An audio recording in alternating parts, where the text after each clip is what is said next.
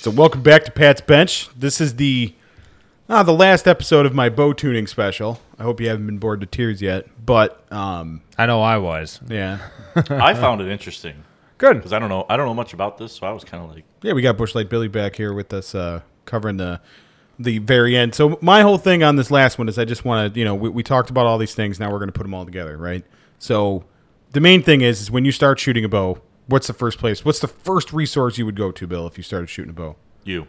No. I mean, okay, other than me, what's Jim. the first? Okay, other than us people, if you were by yourself, you bought a bow, where was the first place you're going to go to try and figure out new tactics? Google. No, okay, so I would say YouTube, right? Everybody's going to go. I thought it was a trick question. I was like, the archery club? Like, I wasn't sure where he was going with that either. No, I mean, like, where are you going to get your information? Where are you going to figure out, like, okay, what do I do in this situation? Well, you're going to punch up some YouTube videos, and I'm Yeah. not saying all the YouTube videos are bad. There's some really good ones. In fact, I listened to this guy. His name's Clay Hayes. He's actually won the season of Alone. But this guy's a traditional bow shooter, and I learned so much from this guy.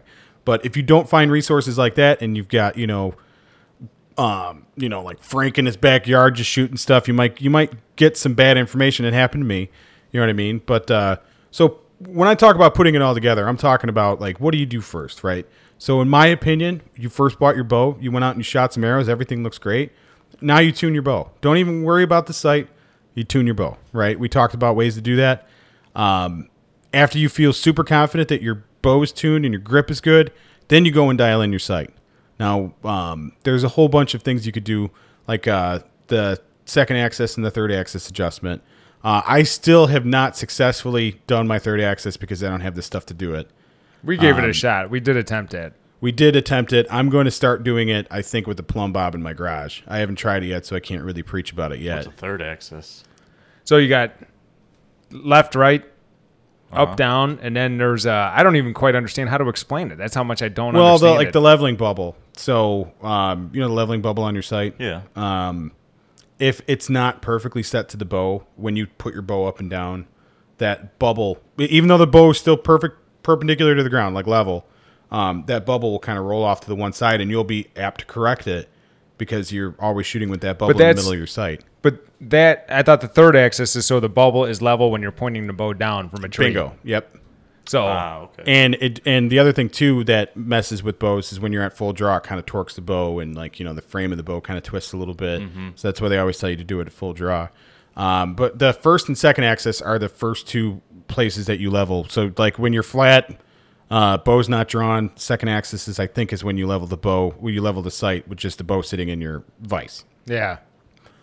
First axis, I don't really remember what that one was, but I know it's just a very. But basic. pretty much the third axis is so when you're in a tree and let's say you're shooting at a deer right underneath you and you aim down, so now like it's at negative 45 degrees, let's say. Yeah.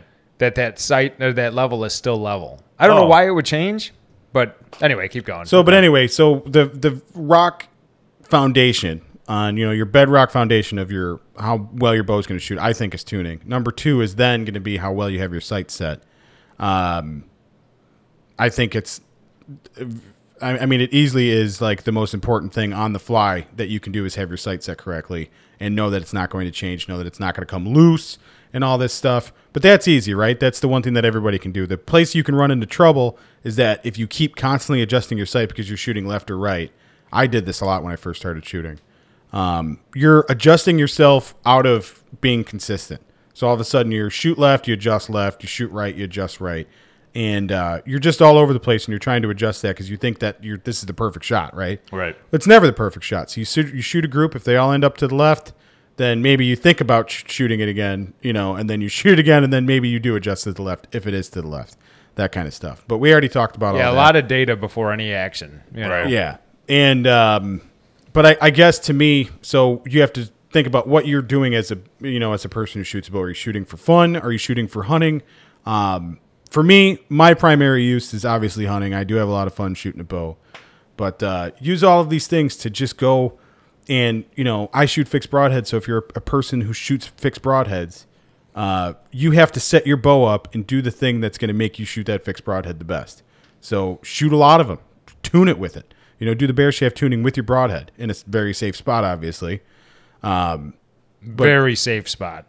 Nothing in the background Nothing in the background. for at least 150 yards. Not the local park. Not it's next to the neighbor's pool. Yeah, nothing like that.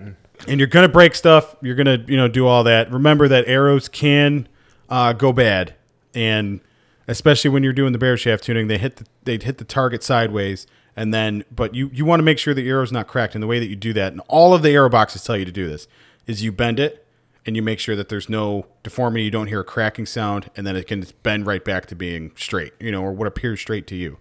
So you want to do this constantly, especially when you're shooting a compound. I've heard of arrows blowing up. I'm sure these guys shot them a million times, or they did something, that they weren't supposed to be doing. They hit a hard target rather than a soft target. Yeah, like you hit those posts on the side of the ones at the archery club, stuff like that. And, you can do that, and we've done that before, where the arrow looks fine, and then you go to shoot it the next time, and it's just it's just totally screwed up. Yeah, and you could just tell it. Sometimes it just fly all the way off to their side. Like, it wasn't a bad shot, just the arrow was just doing this and got a mind of its own. Spaghetti noodle. Yeah. So where I was going earlier with the YouTube thing is you're going to hear a lot of guys talk about torque tuning. I'm not saying that torque tuning is a myth. I'm saying that it is the thing that people talk about if you don't know how to tune your bow the right way. You know what I mean? So people say, oh, well, if you're used to twisting, then you should tune twisting. And I get that. But I'm saying have the best grip, have the best tuning method, and you will be unstoppable. Is that it? It's not it. What do you guys think? Give me some input here. I know everything you're talking about, so it's hard for me to question because we've been discussing this stuff for almost 2 years now. The one thing I'm trying to do with this podcast is I'm not putting the bow shops down or anything like that. But for you shooting your bow, do not rely on the bow shop to give you a properly tuned bow. You got to do that yourself. Yeah, they'll get you your instrument. They'll get you in the ballpark, but not the final, not your personal. Yeah, usage. obviously everybody's different. Everybody's grip's different. Well, for instance, I could shoot my bow pretty good, right? I handed it to Evan, and he had to go get blood drained from his arm because the string slapped his arm so bad. What? Yeah. This is like a year ago. Really? But so he pulls back and wham, the way he was holding it, he was gripping probably like that, really hard. And it came and his arm swelled up so bad, it hurt so bad, he actually had to go get it drained. I remember shooting you guys' recurve bow. That's common. And it was, I remember waking up the next day and I had a big bruised forearm. Yeah. Yeah. I haven't got it with the compound, which is a lot faster.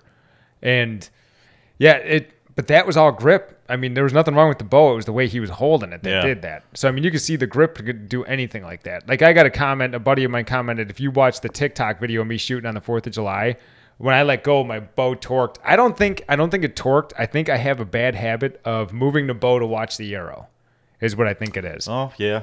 But he said it was torqued. So maybe a little bit of both. Now, the thing I will say about bow shooting is, to me, it's a lot like golf. It's a little bit like shooting a rifle. There's all of these things that when you're having a bad day and something's going wrong, we all want to go blame the bow. But what you need to do is figure out what's happening and why. And then you have to be able to know how to change on the fly to be able to correct that. Yep. And this will make you so much more consistent. Now, of course, that's just very basic information. No, but the biggest thing, I think part of one of the biggest things that can help you is understanding what went wrong. Is knowing the problem. Okay, well, I'm shooting this probably because this, that, or the other reason.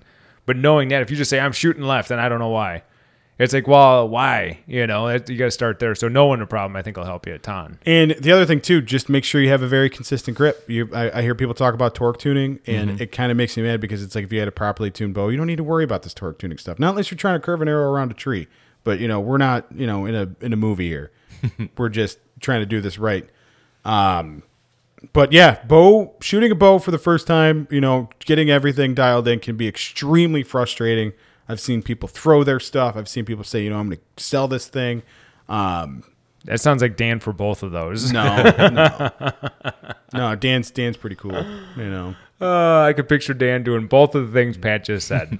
But no, I'm just saying it can be a very frustrating thing, but just trying to get in there, dial it in, be consistent. This is all about just being consistent. This isn't about, you're not trying to get a Robin Hood on every arrow. Yeah, right. Yeah, that costs too much to get Robin Hoods. I got one, did it, don't need to do that again, But is that it? Yeah, I think in a later episode we're going to dial a little bit more into arrow science. We're not going to do that for the next one though. Okay. But I call it arrow science. I'm just saying there's so many things to a dang arrow. Yeah. But just get your setup, shoot it, become consistent, use these tuning methods. Remember, that your sight is probably not the most important thing in terms of tuning. It is your grip, and it is how the way your bow's set up. And remember, you learned it here at Whistle Mission Outdoors. Yeah, so. And but yeah, I know this was a very basic episode, but just remember, when you get all this information, don't dial right into one YouTube video or at least or one podcast. Collect all this information. Do some research. And use it as tiny little weapons to make you more consistent. Well said, Pat. That's Very well said. Good job, Pat. Yeah, thanks. Thanks, everybody.